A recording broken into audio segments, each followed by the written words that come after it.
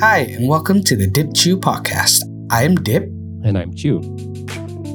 We have been friends for over a decade And also served in the ministry together and apart for almost the entire duration of our friendship. We'd like to invite you on this journey of listening and learning as we host these conversations on what it means to follow Jesus. On this podcast, we'll talk to our peers and experts alike, listening and learning from them about walking out our faith as Christians.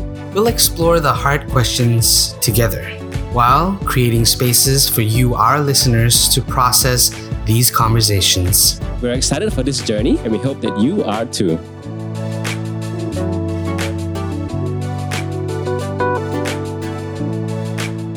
I'm really excited to introduce this conversation.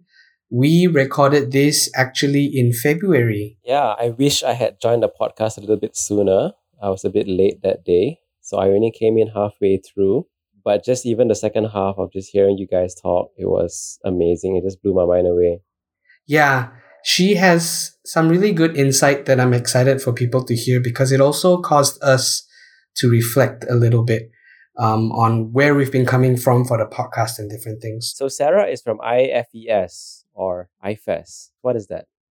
IFES is the International Fellowship of Evangelical Students. In the US, it's known as InterVarsity, and in Malaysia, we call it Scripture Union Fellowship of Evangelical Students.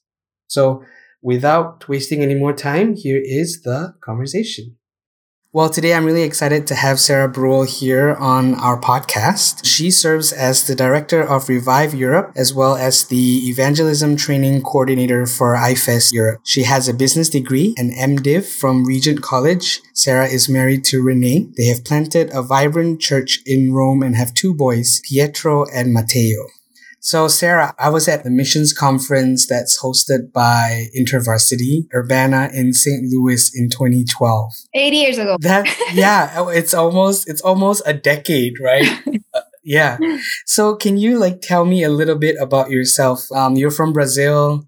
How does a Brazilian end up in Rome planting churches? Yeah. Bit about myself. Married my best friend, Renee. We've got to know each other when we were studying business back in Brazil. And we have, before I share a little bit about my story, we have two boys, which I'm crazy about.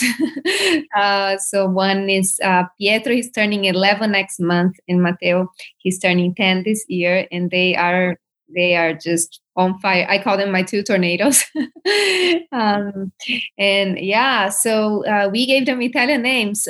Pietro was 2.5 months old when we moved here. And it was very meaningful for us to give him an Italian name because that was our way also of saying, we are committed to this country. We want our kids to grow up here and have their lives. And the same with Matteo when he was born a year and a half later. So to answer your question, how does a Brazilian comes to Italy? For me, it started as a young girl, actually, just going for Christian camps as a young girl. First time hearing about cross-cultural missions, maybe a classic Christian camp bonfire thing, but still it was genuine and was real for me. So I made a decision. I think I was 11, 12 years old. And then it all, with ups and downs and challenges and things and most of all, God's just gracious guiding through it all. Yeah, we're here, and in May it's going to be 11 years that we're here. That is a long time to be somewhere. I mean, it doesn't seem long, but it is kind of long. Yeah, and it's funny that it felt like home when we didn't know anyone, but I think because we came with the mindset, let's really be rooted in this place, and create. So we love this place. 11 years does seem long. It also feels in our heart kind of only the beginning. If God doesn't, if God speaks to us to go somewhere else, we would leave everything and go. But if he as long as he have us here, we love this country, we love this land. Yeah. Was there any culture shock when you moved? Are the cultures very different, Brazilian culture and Italian culture?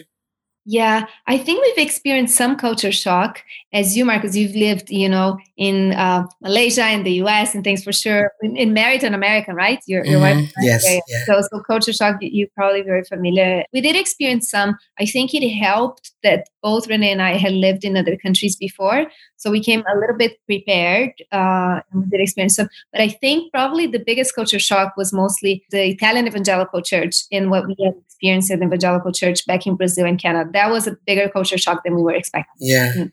Because when I think of Brazil, I think of very Pentecostal, very celebrative, loud. Yeah. Is that true of your background? I was raised, my parents are Christian with a Baptist background. So I was raised more, not super conservative, contemporary kind of, but just actually when we were in Canada doing some theological studies, I've been exposed, nothing related to Brazil, but just in my own journey to more charismatic experience. So I would maybe call myself as a Baptist charismatic if there's such a thing. But yeah.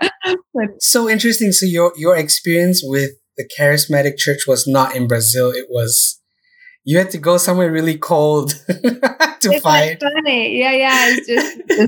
It's just really funny how God works, isn't it? Yeah, for sure. So I guess a little get to know you kind of thing. What is like your perfect Italian day? Describe it to me. I love that question. Yeah, I think it would start me first getting up whenever I open my eyes and not, not super early on the day with, being mother of 2 kids, you wake up with them. So like just a lazy, I'm thinking of a holiday day, of a lazy wake up. I love breakfast and my favorite meal. So to have a large breakfast. I've never led worship in my life with the instrument or anything, but I am a worshiper at heart, So for me, it would just be a time of worship that it feels into. I feel fed and full, Then probably more summer than winter. Rome is only 1 hour from the beach, so we get to go and enjoy as a family, and then have time there to play with my boys. I like going for runs, so maybe go for a run. Eat an Italian amazing lunch. I love Italian food even before coming to Italy, and I haven't had enough of it. We just love it here. So eat some good lasagna, maybe gelato or something, and just have a relaxed time. Maybe in the evening, watch something fun with my husband. Something, very chill day. That would be a relaxing day for me. Yeah. Yeah. I mean, that sounds especially the eating part, because I like eating. I remember being in Rome, and it was a mutual friend of ours, Josh Yo's recommendation. But Da Carlone, is that the carbonara place? Yeah. Cool. I almost cried. It was the best carbonara I've ever. And it was. I specifically said, okay, 1 person, and he brought out this huge plate, and I was like, it's just me. He said, this is 1 person in Italy, and so I sat there I ate for an hour because it was. I think 3 people could eat from that plate. Oh, I love it. Yes. I think you would have so much fun in an Italian wedding in the South. You just eat I think the wedding and the supper's lamb will be Italian food. That's probably the Italian nonnas will be cooking something in the kitchen.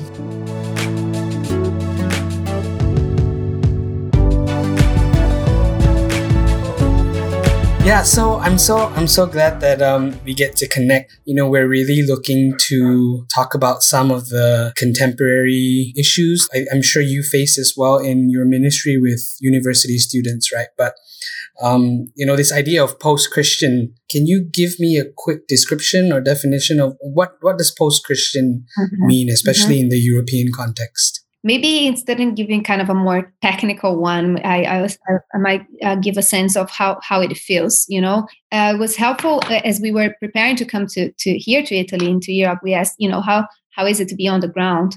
And a phrase that is stuck to us, that the good news of the gospel here in Italy and in other places in Western Europe, it doesn't feel either good, but especially not news. Wow. Maybe they feel they have been exposed to some kind of Christianity or tradition or something, and it's a continent at times called a prodigal continent, a continent that has experienced and in some ways rejected it. So I think post-Christianity is finding the challenges of sharing the gospel afresh and challenging even preconceptions of what it means to follow Jesus and what it is to be Christian with people that maybe have been disillusioned by the church or by hypocrisy or by saying that it didn't work when they tried or quotes in this. And so that presents a real challenge as well. I'm really fascinated by, since you gave, like, it wasn't a technical definition, right? Like, what are some of the most common things you hear people saying about Christianity in a post-Christian context? Yeah, I think answering more in our background here in Italy. First, it was one initial challenge that was bigger than we had imagined was because they wanted to understand, okay, you guys are Christians, but you're not Catholics in a way. So that was already confusing, right? As you can imagine, when you're in Rome, etc. And even with some things, we were surprised also of how it's very much unknown, the evangelical church here. I think it's a little less than 1%. But it is a context that others, like Jehovah's Witnesses or others, are bigger than the evangelical church. So it becomes this maybe thought in the culture that if you're not Catholic, you may be one of the bags of like Jehovah's Witnesses or evangelicals, but you're not, and it becomes more, sectish or a bit even more skeptical of it. So in the first months, for example, when my husband, when they asked, what do you do for a living? And he would say, I'm a pastor. And the word pastor in Italian is pastore, which is the same word for shepherd, for sheep, And some people would look puzzled at him. And we actually had 3 people ask, like, how can you be a pastore in the middle of the city? Like, literally, where are your sheep? Like, they would think that he was, a shepherd of sheep. And you smell too nice. Probably. So for us, that was surprising, just, how unaware and so it created this already skepticism or barrier of like, or hesitation to hear more of like, are you guys a sect or not? Yeah, that said, I do feel in post-Christian Europe that God is moving in powerful ways as well. Even if he says that if this is a prodigal continent, the prodigal son did get back to his father, and was embraced. So I just feel this call for the continent to come back and see seeds of a bigger thing in of a move of God as well. That it will be. We hope that it won't be the first country to be called post-Christian only, but it may be the first continent to be called that got back to God too, So you've mentioned evangelical a few times. Is that term understood differently in Europe than what's going on in the US now with like evangelicalism, as American evangelicalism as a loaded statement in itself? That's a big loaded question. I think, I do think that the evangelical term with the U.S. and sadly with the Trump era didn't help either. It's been ongoing discussion in the U.S. in this. I still feel that the historicness and what it represents of standing together, the things that unite us are bigger than the differences.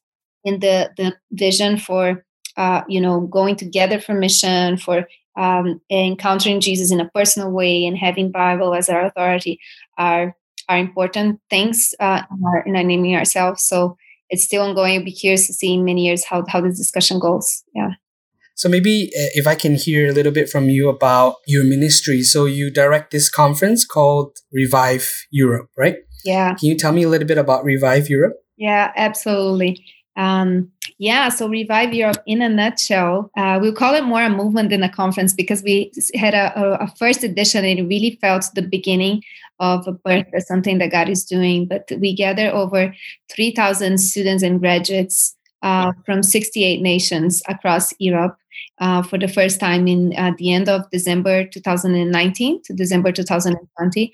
So you've experienced Urbana in the US, It would be maybe similar to Urbana in the sense of this catalytic gathering of just that age group, young adults coming together and going through scripture together. Which is a lot of fun, I must say, when you have like thousands of people. Oh, it's powerful, because not only thousands, but when you are with people from 68 nations, it really does feel like a glimpse of heaven. Yes. Like you see how people from different nations love Jesus and worship together. There's something really powerful about that. One difference, or maybe one uniqueness for Revive, specifically we felt called to pray, sow, and pursue revival in the student generation, which obviously revival is something that nobody can manufacture or plan, obviously, but it was very helpful for us an image as we asked Tim Keller in some events leading up to Revive about, the role we play for revival. And he gave an illustration that went back for Martin Lloyd-Jones, mentioning Elijah in Mount Carmel when he was with the prophet, saying that obviously when he built that altar and set the wood for that altar, God is the only one that can send the fire. There's no question about it. He could never manufacture fire. But Elijah did have a role putting up the wood for the altar. And in the same way, we feel that, only God can breathe the move of God in the student generation and in Europe and revive Europe. That is the name of the conference itself. But we do have a role just be as faithful as we can to make a fertile soil for God to move, pursuing him in prayer and in repentance, both personally and corporately, and also be bold in our evangelism witness and praying that through it all, God will use that to do something amazing. So we have a God confidence that God is big enough to turn the tide for the gospel in Europe. And it brought together about 30 mission organizations. So IFES is the one leading this, but it brought together different mission organizations. So we're standing together in unity in this as well. But I also encourage, you see people from 10%, like Montenegro. Yeah. There are 250 evangelicals in Montenegro, the church there. They send 25 people to Revive, which is like we were joking, is 10% of the population. And then you get inspired to see, the Montenegrins are coming and let's get the Italians and the Spanish, so there's something communities. In the process, has there been any leading of the Holy Spirit to pursue reconciliation between nations? Has that kind of been a theme as well? Good question. Yes, I think it's something that we are still praying in it because we had communion. The participants sat in different sub-regions. So it was, Scandinavia in one area, Southern Europe, Central Europe. You get, the whole continent. You see it, visibly, the entire continent there. In times of prayer for revival to one another.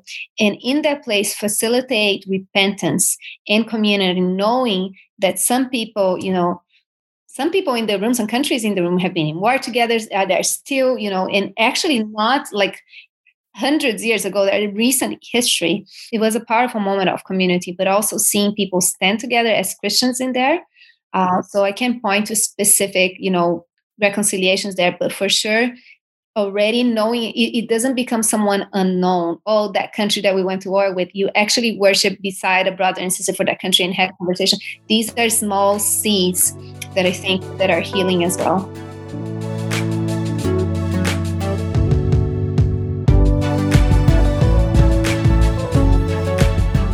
We were talking to someone a couple of days ago, and I told him, I said, I remember being a teenager going to youth camps and youth conferences.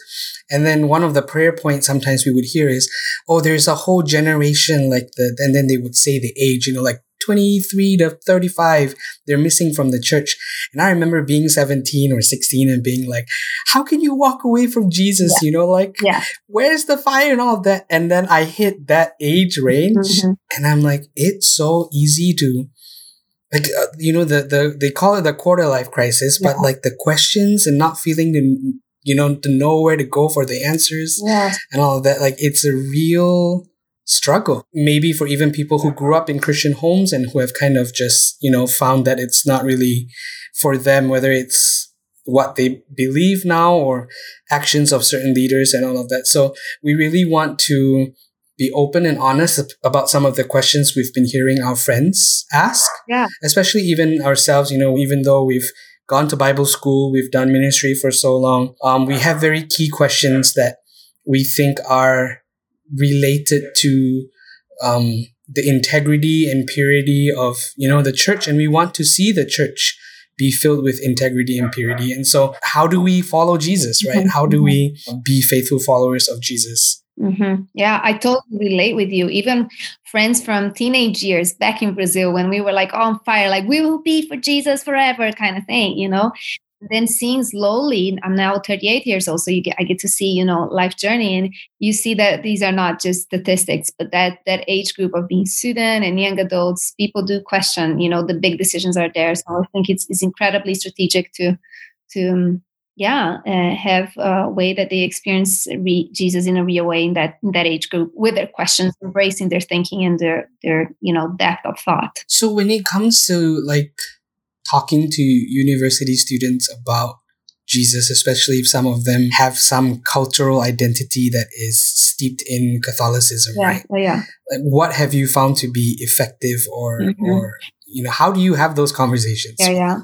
Surprisingly, because apologetics does have an important role in this continent as well, especially in the student age group. If it's seen as your faith as being less intelligent, or not involved, not asking the big questions of our time, it is this huge barrier for it. So it does have a role to also be able to intellectually defend our faith. But it was surprising for us, but also in a way not so much as well, the role of community in exposing Jesus to people. That is always real.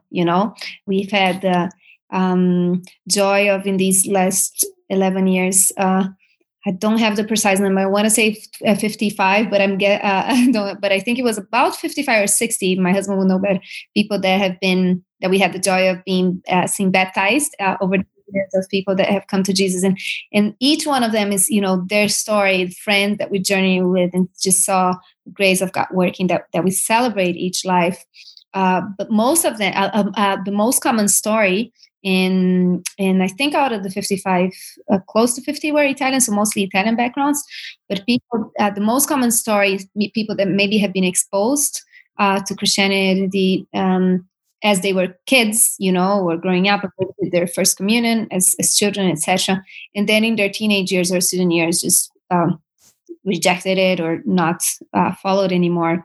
But then finding Jesus afresh, reading the Bible afresh in community. So I would not underestimate the simple role of community, of being loved, and then the person of Jesus. There's nothing, we don't have to strategize and go, like, Jesus is so real.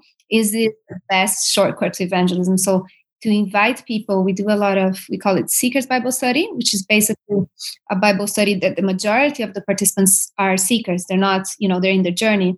And we just go to old school, looking at the stories of Jesus, in a piece of paper and not in the Bible, and yes, being as sensible as possible in their questions, but just letting Jesus speak for himself, and just letting Jesus, come alive in the story. There is so much power, and we can tell you how much, how we have seen with our own eyes of Jesus coming alive and actually, reaching out and people encountering Jesus and making decisions out of processes like this.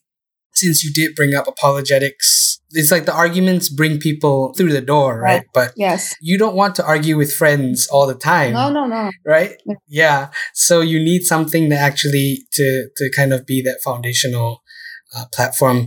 Some years ago, my husband had a series of debates in the public sphere. So first we invited the president of the Italian Atheist Association. And some months after, we had with the biggest Buddhist group here in Italy. And Renee and the representative had a very, engaging and lively conversation, and respectful, and still making, the difference clear. One of the Buddhist people in the community, she invited her friend just to hear more about the difference between Buddhism and Christianity. And he went, at the end, he told his friend, he's like, oh, this is interesting, but I am kind of more curious actually from the Christianity side. And in a period of 2 or 3 months, he, made a decision to follow Christ. And he's one of our church leaders today. I would say that in his journey, it's not only, the intellectual and the things, but there's something attractive in the community when he's come and loved and embraced, and by meals and hanging out with people and experiencing Jesus in a live way of how does it smell a community that follows Jesus? What is the atmosphere in that?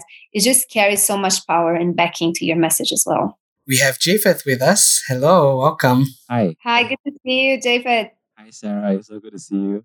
Recently, RZIM released the report that some of the stuff that has been uncovered about what happened during the last few, maybe decades of ministry of Ravi Zacharias. Is there any pushback in terms of apologetics? Like, have you seen any fallout or anything happen with people who might have been using that material and now feel lost about it? Good question. I've met him personally twice, just interacting with. He spoke in 2 conferences, but I didn't know much more than a speaker relationship and things. But I just deeply respected his ministry and everything. So it is kind of, my goodness, just that grieving. I think since the final report was just released a Friday, 3 days ago, I think, at least from my sense for now, in our community and friends around the world, this is this stage still of shock and grief, and obviously grieving with the victims as well. I mean, it was a devastating report. So I think we're still processing it, and it's too early to see fallout yet. I don't know how we'll be in some months, but it's mostly processing everything still. We talk about accountability, but Bonhoeffer has this thing about confession. And he talks about how when we confess our sins to God alone, it's almost like we're forgiving ourselves. But Jesus is present in the other, in the brother or the sister, that when we confess aloud to them, they become Jesus in that moment, that kind of transitive effect that happens in community. It does not happen with just one person. That's powerful, Marcus. And I think even as you were saying, how can we be vulnerable to God when we haven't been fully vulnerable to others, And it maybe even draws back to, the whole Rabbi Zachariah thing. But I mean, just in my own life, there's a group of women. We're just 8-9 women, but we meet once a year, and we have been meeting for 13 years now. And that, for me, it's second family. Like, they know the very best and the very worst of me together. And I feel that in that group, and they can ask, they know the things that I struggle with and something, and there's fair game of there are no questions that cannot be asked.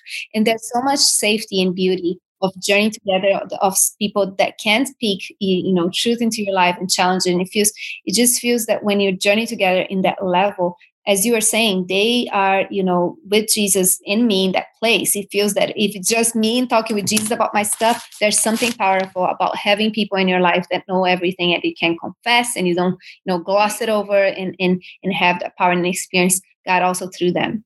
Yeah, it's so liberating. It's walking in that light. Japheth and I have known each other for over 10 years now. It's been easy for us to communicate with each other because we have that 10-year, decade-long understanding, right? But in that sense, he knows me and who I am, and I know him and who he is too, right? And so it's so important to build those covenant, kindred relationships in our lives. Relationships, yes. Mm-hmm. I think grieving is such a key part of human life. Yet I'm sure we have all been in circles of Christian community where the grief was glossed over, or we were told to have more faith, or we were told to just trust the Lord. I'm wondering do you have any tangible examples or maybe insight into how does a community, and in your case, a community of students, walk through grief together? How does that look like? Great question. Especially because your previous comment of, trying to gloss over or just pass by grieving, it's actually, when we look through scripture, I mean, David is just so raw, in his Psalms. He doesn't gloss over his feelings. I think at times it might feel that, we can come with God with all our stuff, our baggage, our conflicted feelings that almost like he couldn't handle. But we see David that he never held back of what sometimes is like, David, watch your language, as you read the Psalms, which is just too raw. But still, that's the man that God called after his own heart, which for me gives this invitation, come as you are and bring your grief. That is the right place to process our grieving. It's before God. That is the place in believing. Even as I was reading Hebrews 4 yesterday, just Jesus as this high priest, that as he was tempted in every way, he can relate and understand what we go through. Jesus has tasted death with his own, he saw Lazarus and wept for it. So how amazing that he's before the Father and he understands the process of grief and death and betrayal and opposition. And like we can come to Jesus real as, yes, our God, but also our high priest and our friend and the Holy Spirit, our counselor. We have all of this in God, and we can bring our full weight in our grieving and pain to him. So I think with the community, in terms of, for your question, is just giving space to be real, to vulnerability, and not having, a Christianese language that is protects for actually express how we are thinking and feeling about these situations. Yeah, at times personally, and just in my, prayer time with God, as, I mentioned before that I worship is kind of a love language to me. But when I'm in that place, when I'm in the deeper place, I ask myself, like, what I'm really feeling in my soul, and what can I present before Jesus of this raw feeling that I'm in this phase or in this state right now, and offer him that. And I think those are the places when we connect just heart to heart with God, that he's delighted to welcome us and just bring the warners, the not perfectness and the whole messiness of it all. That's where real encounters are birthed out.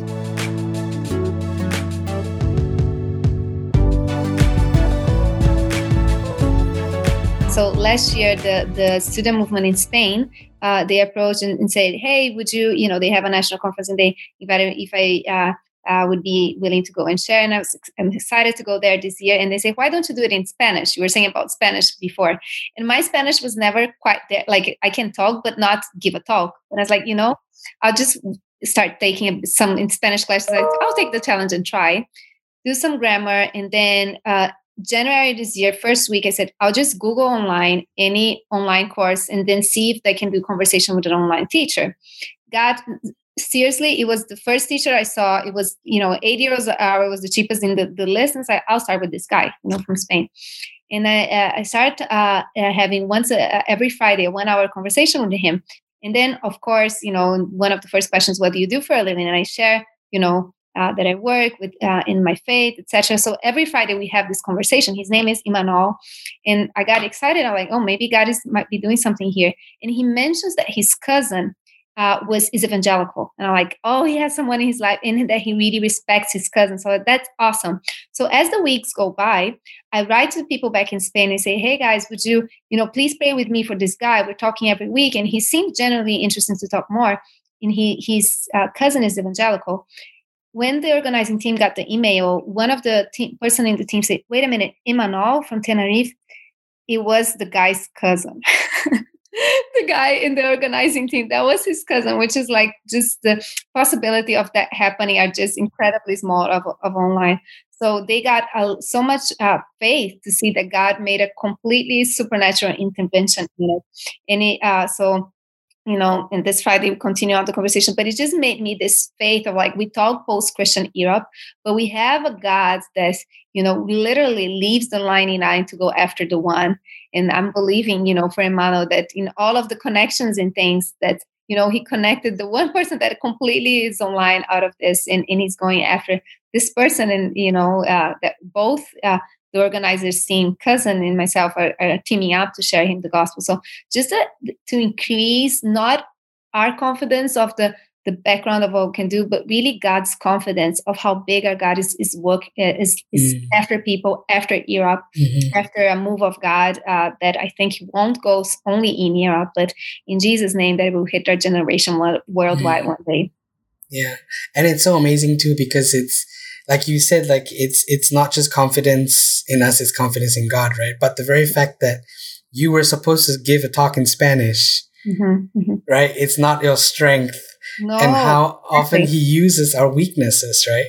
Exactly. Brazil, we received missionaries from, from Europe and from North America. And with all of, the mistakes and challenges, God was merciful. And I am grateful that my family was reached out of missionaries. And I can now, as a global church, have this reciprocity that some people, serve different regions of the world. The Brazilian church has been, I would say maybe in the last 20 years, almost explosive. It's not an exaggeration to see just the growth. I remember as a little girl, Protestants or evangelicals were very much minority, like not quite like it is in Italy now, but very much, my friends would know. It's now, I think the latest is about 25% of the population, with the predictions to going over 40% of the population for a country like that. So it's just exploded. But not only with the challenges as well, prosperity gospel, all of this. So like challenges that are real. But one of the things that I'm most excited, it's also the mission movements coming out of Brazil. So Brazil sending missionaries to everywhere, actually, but not only Africa, but also here in Europe, North America, and other places of Asia. And to see, a crying out for revival in the Brazilian church as well, which it will be, I think in our times, if revival breaks out anywhere, in the history before, in 1904, when it broke up in Wales, it touched Korea in 100 and almost 20 years ago. Can you imagine now in this global generation, the way that we are connected, wherever revival break out, this will be a global thing. So amen to revival break out in Brazil or anywhere, And for listeners who are in the European continent, there's a Revive Europe conference coming up, right, this year? Yes, at the end of this year, so the very end, so in 10 months and a half, which we're really hoping that we'll be able to meet in person. And we have already, last time we gathered 3,000 students. We launched in a month. We're reaching the first 1,000 registers, people coming. So I think it would be fire. So we're aiming for 3,000 to 5,000 students coming together from December 28th to January 2nd, Revive Europe 21, second edition, and just hungry for more and more. That's so good. Well, Sarah, I'm so grateful that we got to have a little conversation and just to hear your insight as well. I really value that. I think we really wanted someone who's not from our perspective to come and share their own experience and journey and story as well. So I'm so glad that we got to do this with you. Yeah, it's such an honor, guys. It's wonderful to meet you guys. And I so believe what God is doing in Malaysia, the fire that you guys are carrying that will reach the nation. So thank you for all you're doing too. Amen. Okay, Sarah, well, have a wonderful day and greetings to your husband and your boys. And hopefully someday we'll be able to eat together in Rome. Absolutely. Eat Italian food. Awesome. The eternal city. Exactly. It has been such a joy and life-giving for me. Thank you, guys. Yeah. Talk to you Bye-bye. later. Bye. Take care. Bye.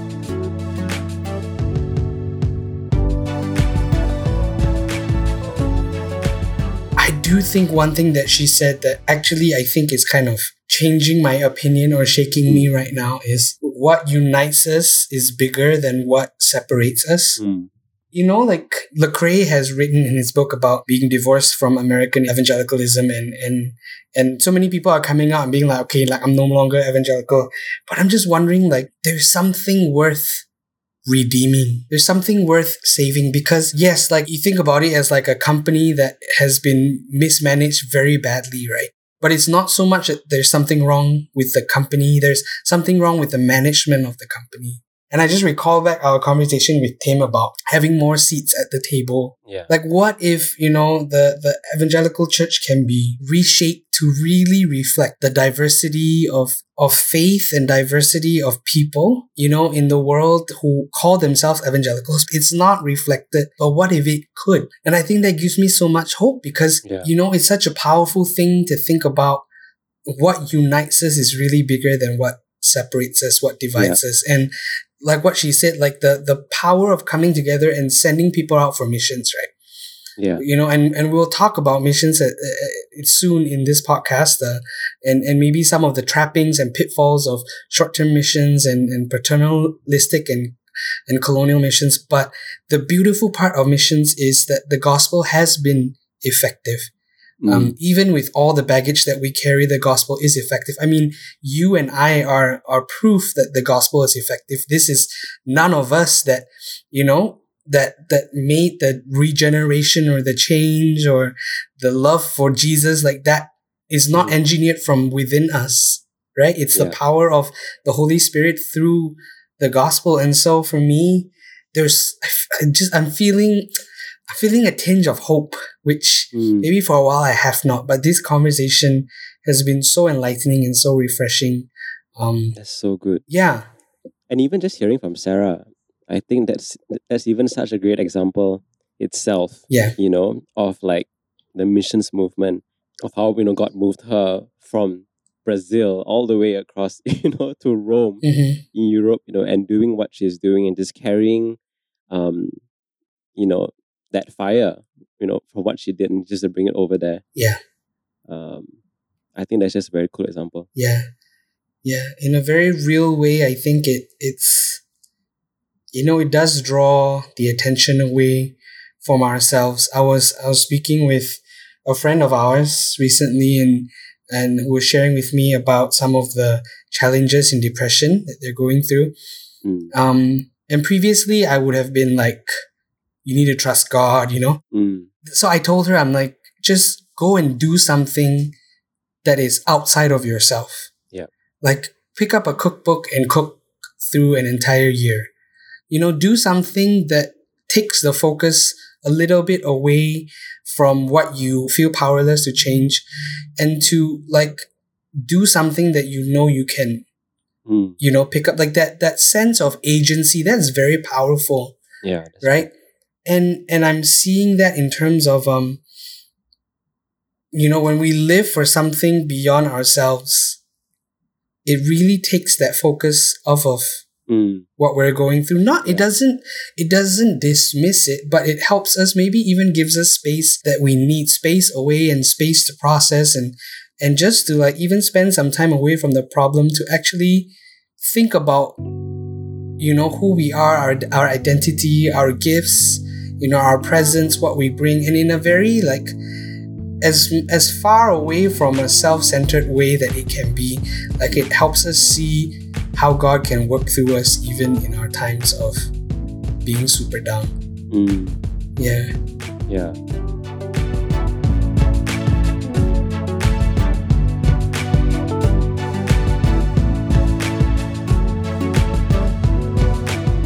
Thank you for listening to the Dip Chew podcast by Marcus Dipsilas and Japheth Chew.